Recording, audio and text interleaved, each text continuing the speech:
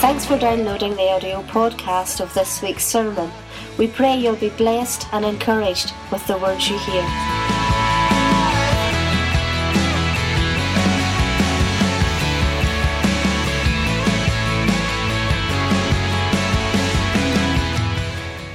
And so the reason why I felt that I want to bring this message to you this morning, titled Just Ring the Bell. Esther, when she had her operation on Wednesday a week ago, and back up to the ward, back up to her room, and you know the little call button that you have, you know the wee thing that's beside your bed, it wasn't working.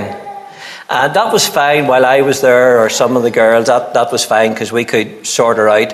But the next time one of the nurses came in, Esther said, listen, my wee call bell's not working.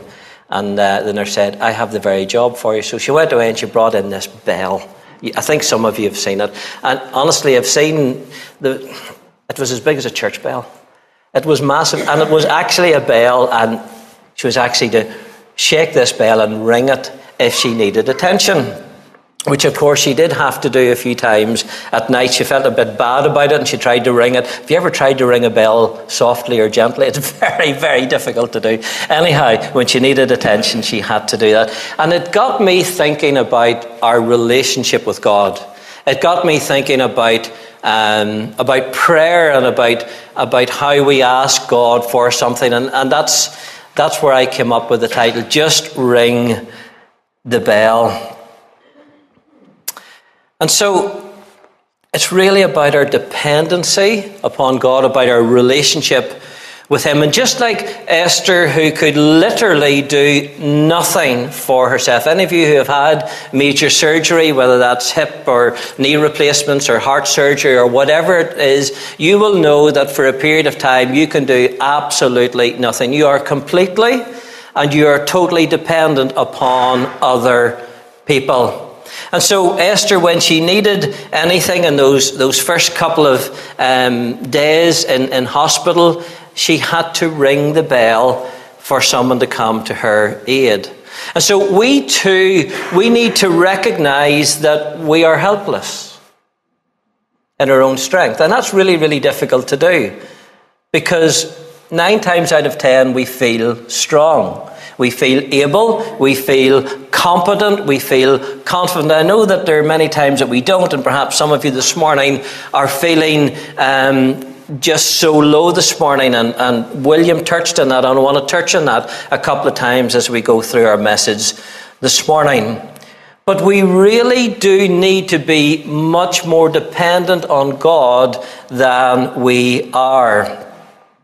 And so when we need Him, we should simply call out to Him. And if I can say it respectively, if we can ring the bell if there's anything that we need. Now, not that God in any way, and that's why I'm saying it respectively, not that God in any way is our slave or our servant or our skivvy in a human sense, that He's just at our beck and call, that if we beckon Him or summon Him, that He is there at our behest. But rather as a loving Father who is always there for us and always willing to help us in our time of need. But then you know what happens, don't you? We gain a little bit of strength, we gain a little bit more confidence, a little bit more independence comes our way, and then we slowly begin to lose our dependency on God, and we become more reliant upon ourselves. And before you know it, away we go, and we start to go it alone, and we start to do our own thing. Now, is there anyone else like that, or is that only me?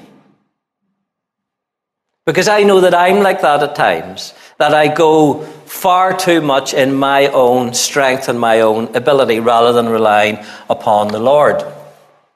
A few weeks back, we had the beautiful weekend with Helen Yusuf. We had our Shine Ladies Conference, and Helen was with us on the Sunday morning. Beautiful morning, beautiful ministry of prophecy, singing, sharing God's word, just speaking into people's hearts. And one of the things that Helen had shared, I believe on Saturday and perhaps on Sunday morning again, and picked up on it a couple of times, was that she said that God wants us to be more childlike. Now, not childish, We don't want childish people, but we want more childlike people.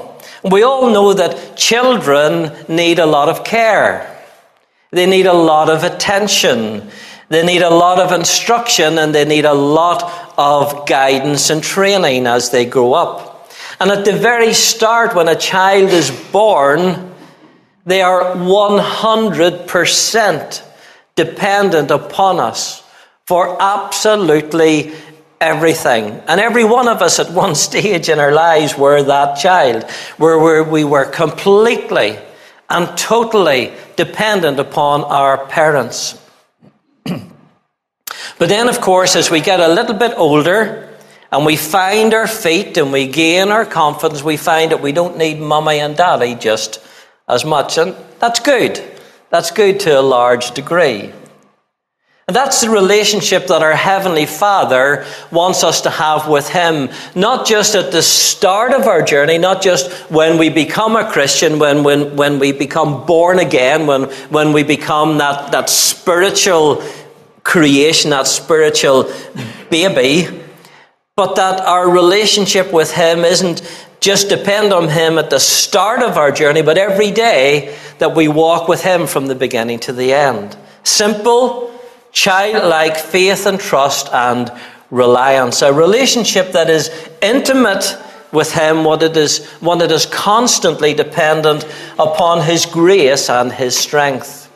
You see, Jesus gave us the formula for being dependent upon God, and it's this. It's just ask.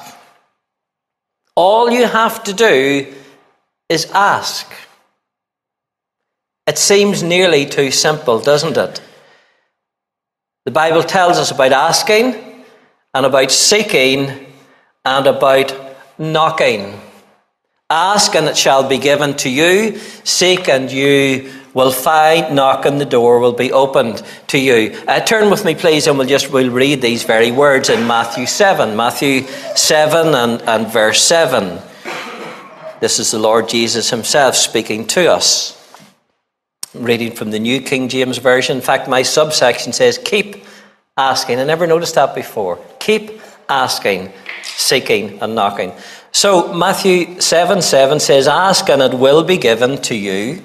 Seek and you will find. Knock and it will be open to you. For everyone who asks receives, and he who seeks finds, and to him who knocks it will be opened. For what man is there among you who, if his son asks for bread, will give him a stone? Or if he asks for a fish, will he give him a serpent or a scorpion? If you then, being evil, know how to give good gifts to your children, how much more will your Father who is in heaven give good things to those who ask Him? So Jesus is making the comparison between us as humans, as people who need to be regenerated, who are sinful people. Yes, our sins are forgiven, but we do continue to err, don't we? We continue to make mistakes. Some of them are we don't mean to, and some of them we do mean to. Some of them are deliberate. And He's making the comparison here between a perfect heavenly Father and a human Father. And He's making the comparison here that there's an evilness in us that is innate, that is born in us. Yes, our sins are forgiven, but we are being regenerated as we live our Christian life. Whereas our Heavenly Father is that perfect. He has set the bar. There is perfection with Him. And so Jesus is saying, what man is there among you who, if his son asks for bread, will give him a stone? Well, you're not going to give him what is bad for him. You're not going to give him a serpent or a scorpion that will hurt him or kill him, instead of a fish that will feed him and do well. So you know how to give good gifts to your children. How much more does a heavenly perfect Father, who God Almighty, how much more is He able to give good gifts to His children?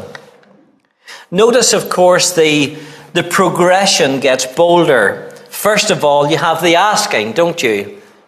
Politely, reverently, respectfully. You see, asking can be done with minimal effort. And this is the way that God made this type of prayer, so that everyone can do it. That everyone can ask. It's easy to ask somebody for something. It's easy to ask God for something. You don't need to be a Bible scholar. You don't need to have a degree in theology to ask God for something. You simply need to be a child. You need to be childlike. It's not complicated prayer. It's not highly spiritual prayer, fancy words or theological jargon, but the type with simple words and childlike faith, easy and uncomplicated praying. That's asking. And then, of course, there's seeking. Well, of course, this means by its very nature that there's more action involved. You're more active. You can't sit and seek at the same time.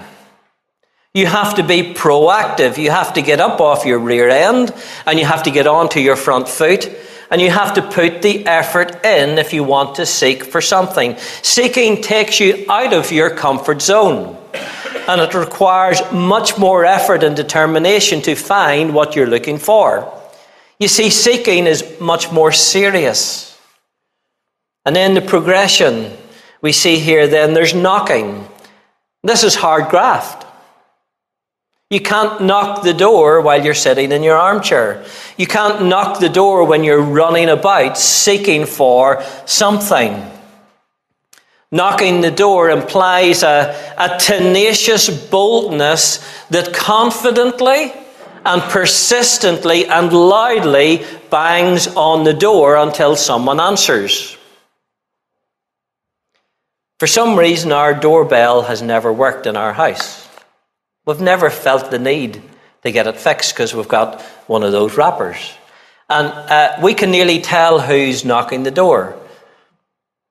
I don't know how you would knock somebody's door. Would it be a wee polite one? Or would it be a real dirty big rap on the door to get your attention? It's knocking and it's banging on the door. It's a bit like a dream that Esther had a few nights ago. And it was so real to her. So, of course, you have some medication after the trauma of an operation. And Esther's not great at taking the more complicated medicine. She would prefer just paracetamol or Anadin Extra. But, of course, with the pain, you do need something a little bit stronger than that. So they gave her codeine. Well, that wasn't good. So, apparently, she had this dream and it was so real. It's been relayed to a few folks who have visited us already. And she was convinced that I was going to smother her. Completely convinced. So she got out of bed. She ran down the stairs. She opened the front door. She ran up the street. Past the first neighbour to the second neighbour, she saw a little bit of light. You know that little thin bit of light in the darkness and you see somebody's up. And she rapped the door so loudly to get the person's attention. And the person came out and she said, "Paul is trying to smother me." And then she looked round and I was out picking up litter up the street. This was how crazy the dream was. And then when she woke, she looked over. And I was snoring. She says, "He's only pretending." Anyhow, I think she eventually did get to sleep. And of course it was a dream, a nightmare.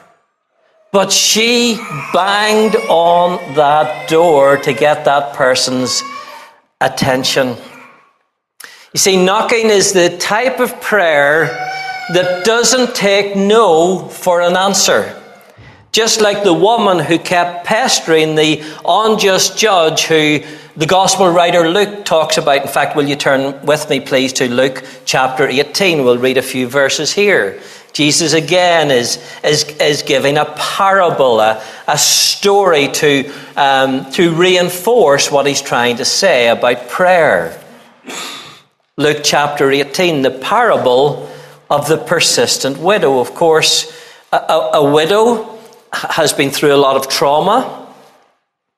It goes without saying, but a widow in Bible times had a really, really difficult time because the breadwinner was no longer there. Perhaps there was maybe young children to provide for. So widows in the Bible had an extremely difficult time. So Jesus addresses this in Luke 18, and he says, Jesus told his disciples a parable to show them that they should always pray and not give up. He said, in a certain town, there was a judge who neither feared God nor cared what people thought. And there was a widow in that same town who kept coming to him with the plea, grant me justice against my adversary. For some time he refused, but finally he said to himself, even though I do not fear God or care what people think, yet because this widow keeps bothering me or keeps persisting, I will see that she gets justice so that she won't eventually come and attack me or wear me down.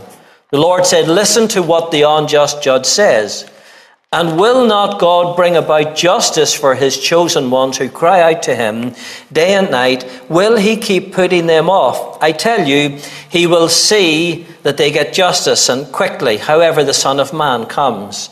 And will he find faith on earth? Verse 1 that we read there, Jesus unlocks the secret to successful praying.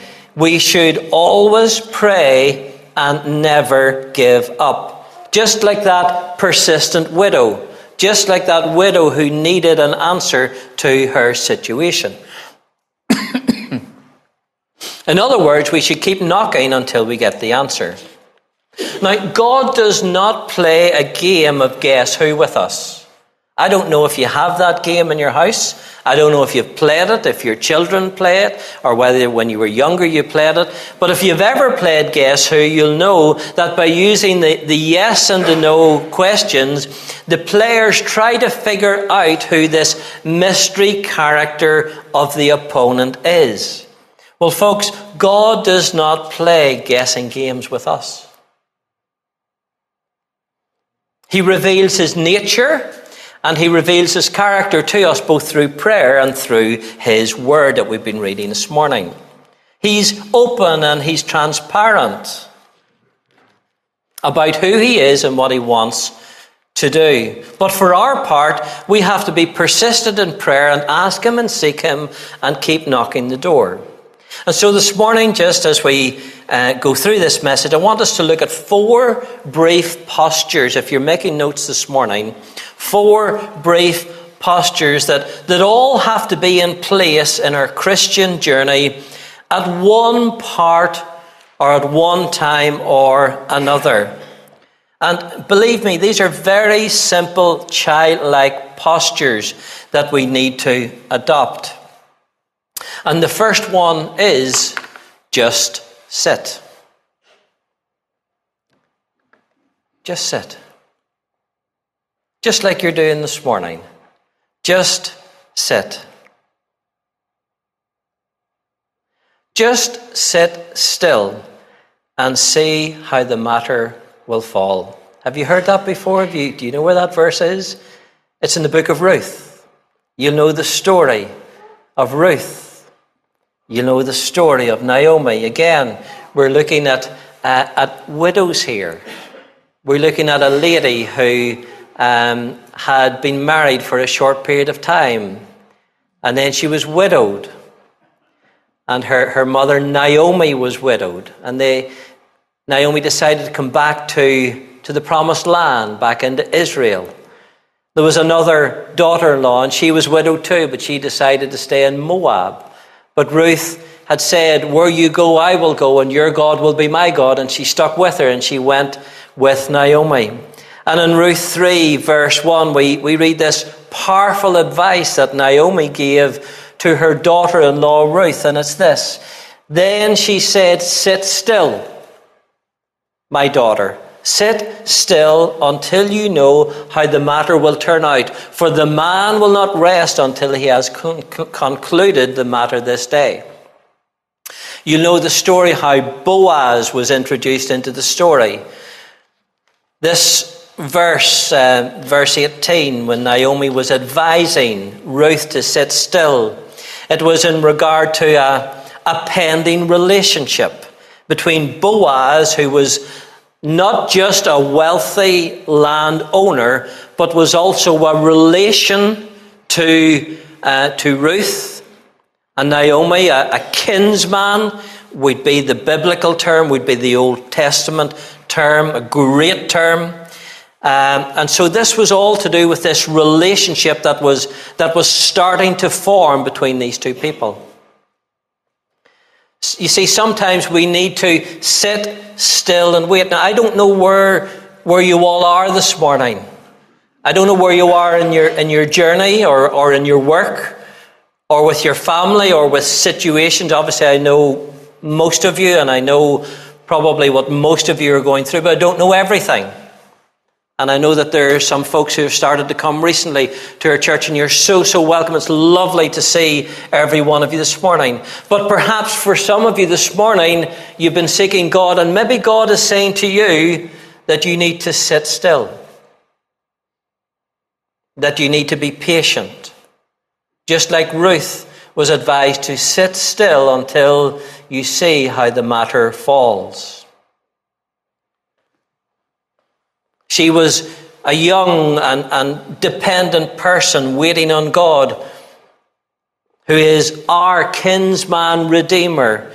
And so we too must wait and trust, and not to try to open doors that aren't ready to open. Somebody once said, if it doesn't open, it's not your door. Now, I don't know about you, but I have several times in the past in my journey, especially my journey into ministry and my journey in ministry, sometimes I've tried to open doors that I shouldn't be opening. I've tried to open doors and they're not my door. Does that make sense? And the problem is, if you keep forcing a door that shouldn't be opened, you're going to open a can of worms. And maybe for somebody this morning here or listening through our Zoom or on podcast later, maybe God is saying to you this morning, sit still. I don't know. If that's for you, please accept it. Then there's the be still and know posture. Be still and know posture. And perhaps for some this morning, and this is maybe me a wee bit, you ever have ants in your pants? I don't mean literally. You can't sit still. You have to be. This is Esther's biggest frustration at the moment. She can't. She just would love to be doing everything. But of course she can't. And sometimes we need to adopt this be still and know posture. Be still and know that I am God. Be still and know the presence of God, the Holy Spirit around us. Being still and knowing that He is God, just as King David encourages us to do in Psalm 46, where you find that verse. Got me thinking about Mary and Martha, the two sisters, the sisters of Lazarus. These were great friends of Jesus. Jesus was human, you know. Jesus got tired. He got hungry, he got frustrated, he got let down, but he needed friends, he needed friendship. The disciples, there were 12 of them, but there were 3 who he was particularly close with. Peter, James, and John. John, we believe, was the closest earthly friend of Jesus, but he had great friends in Mary, Martha, and Lazarus, who lived in Bethany. Jesus would often have withdrawn from the crowds and would have spent time in their home. Made me think this morning of Mary sitting at the feet of Jesus. You've all seen the picture. She's just sitting there, kind of looking up into the eyes of Jesus. And he's talking, and Martha is scurrying about. She's running about in the kitchen, and she's flapping. And then she gives off to Jesus. But who chose the better part? Mary, because she was sitting still. The second posture that we need to adopt at times is just stand. Just stand. Stand firm. Stand tall. Now, just like this guard who you can see in the image, for those of you who are listening online, it's a picture of a soldier with a big fluffy, what do you call those big hats that they have? Busby. Right, okay, I'll take your word for it. With a big busby on his head, and it must have been a hot day, and you've got a policeman giving him a drink of water. Because those guys are not allowed to move. Sure they're not. Is it Mr. Bean? Is it one of those Mr. Beans that tries to make him laugh or move or whatever?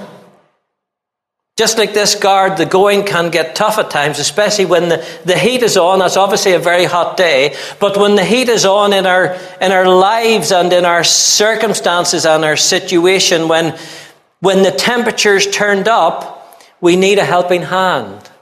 We need somebody to come and help us to keep standing strong.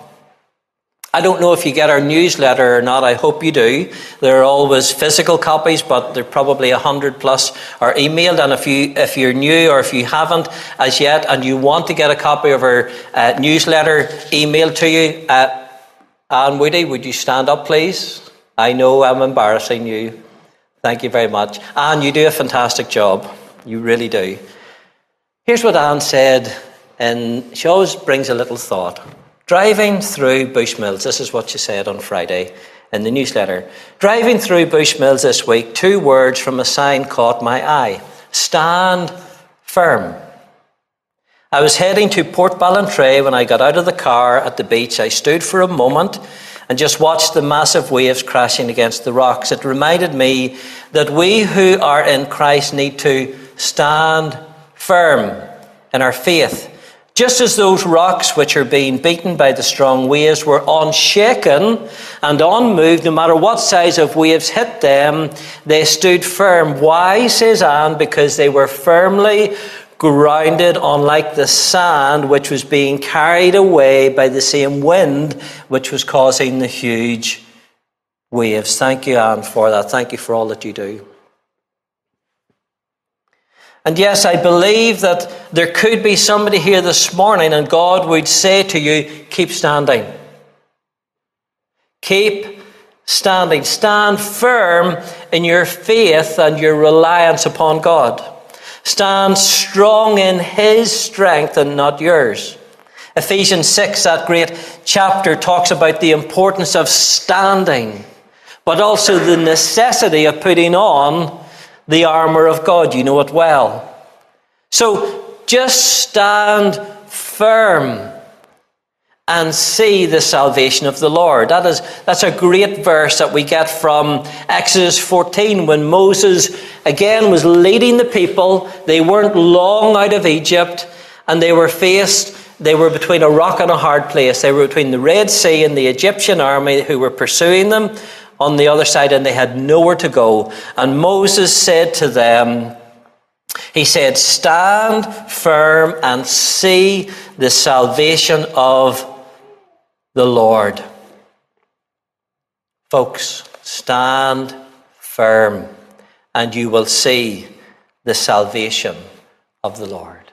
Our third posture that I would like us to consider this morning, and again I want you to see the progression in these postures, because we've started with sitting, about sitting and being still. Then we've talked about standing and standing firm and standing rock solid. And the third posture is just walk. You see, sitting is fine and standing is fine.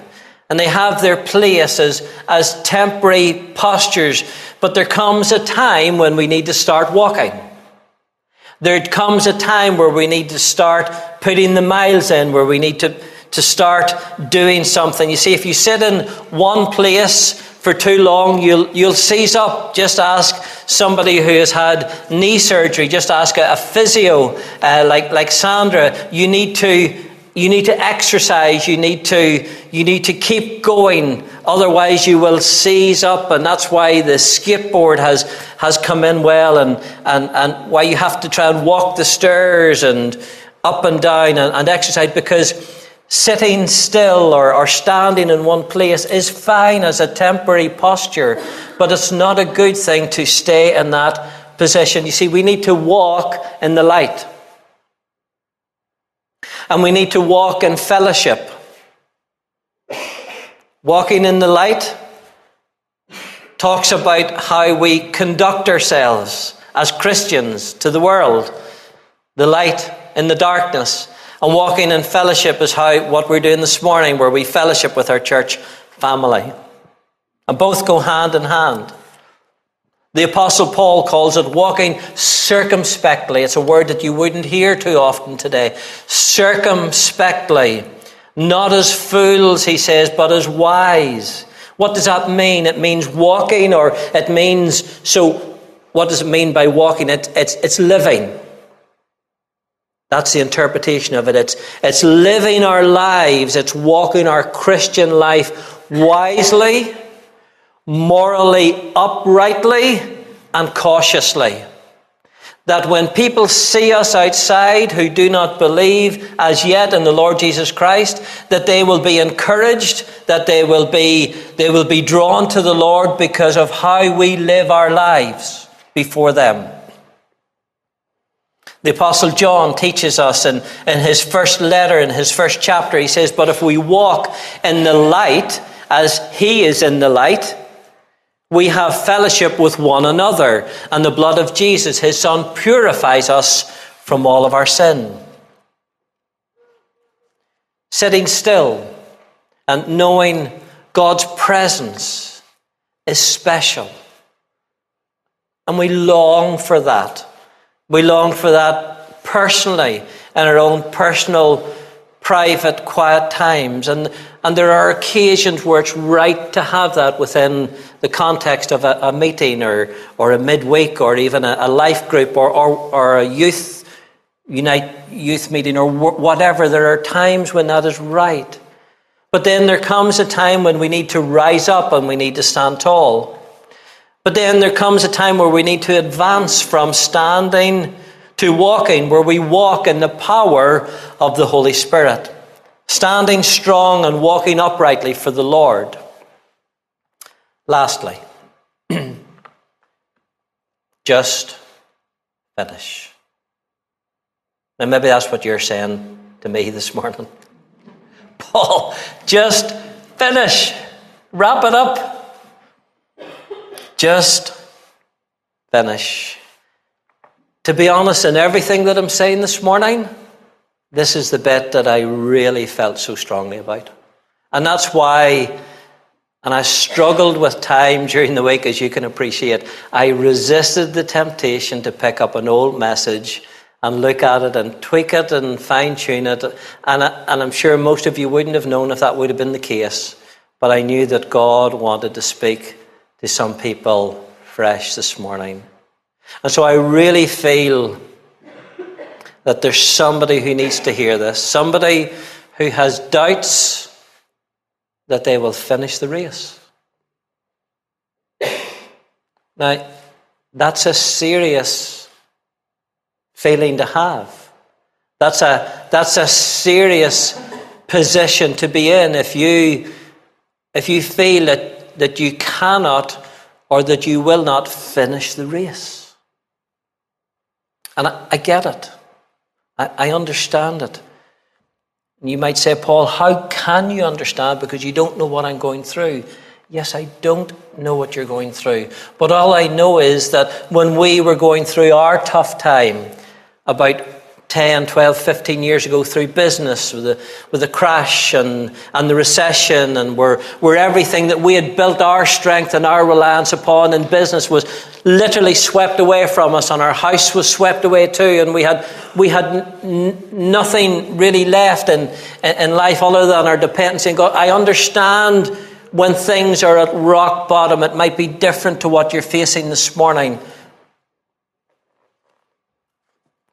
There's maybe somebody and you're just feeling so wearied. Honestly, just so wearied and so tired. You're plain exhausted. You're at the end of your tether. And perhaps even ready to give up. But I would say to you this morning, and God would say to you, and His Word would say to you, don't throw the towel in. Don't do it. Don't throw the towel in. Don't give up. You can finish the race. Our church motto that we, as a leadership, brought to the church at the start of the year, we put it up again on our social media and our church Facebook page during the week, just to remind folks of it. Our 2024 motto, it should be in the newsletter, and again, look on our Facebook page, or if you want it sent to you we have it as an image. The battle is the Lord's. And it's taken from 2 Chronicles 20:15.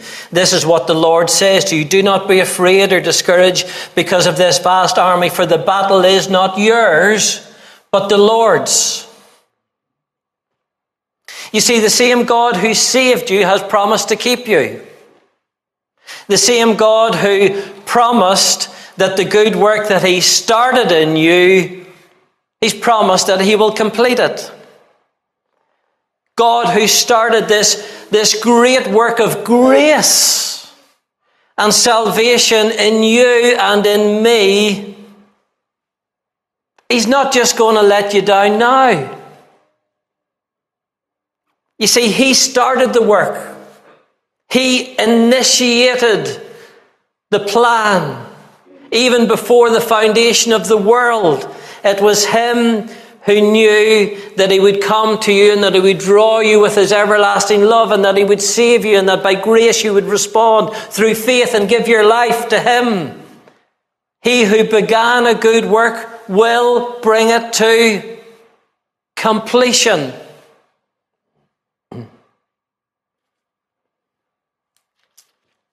He's a faithful God. Isn't He?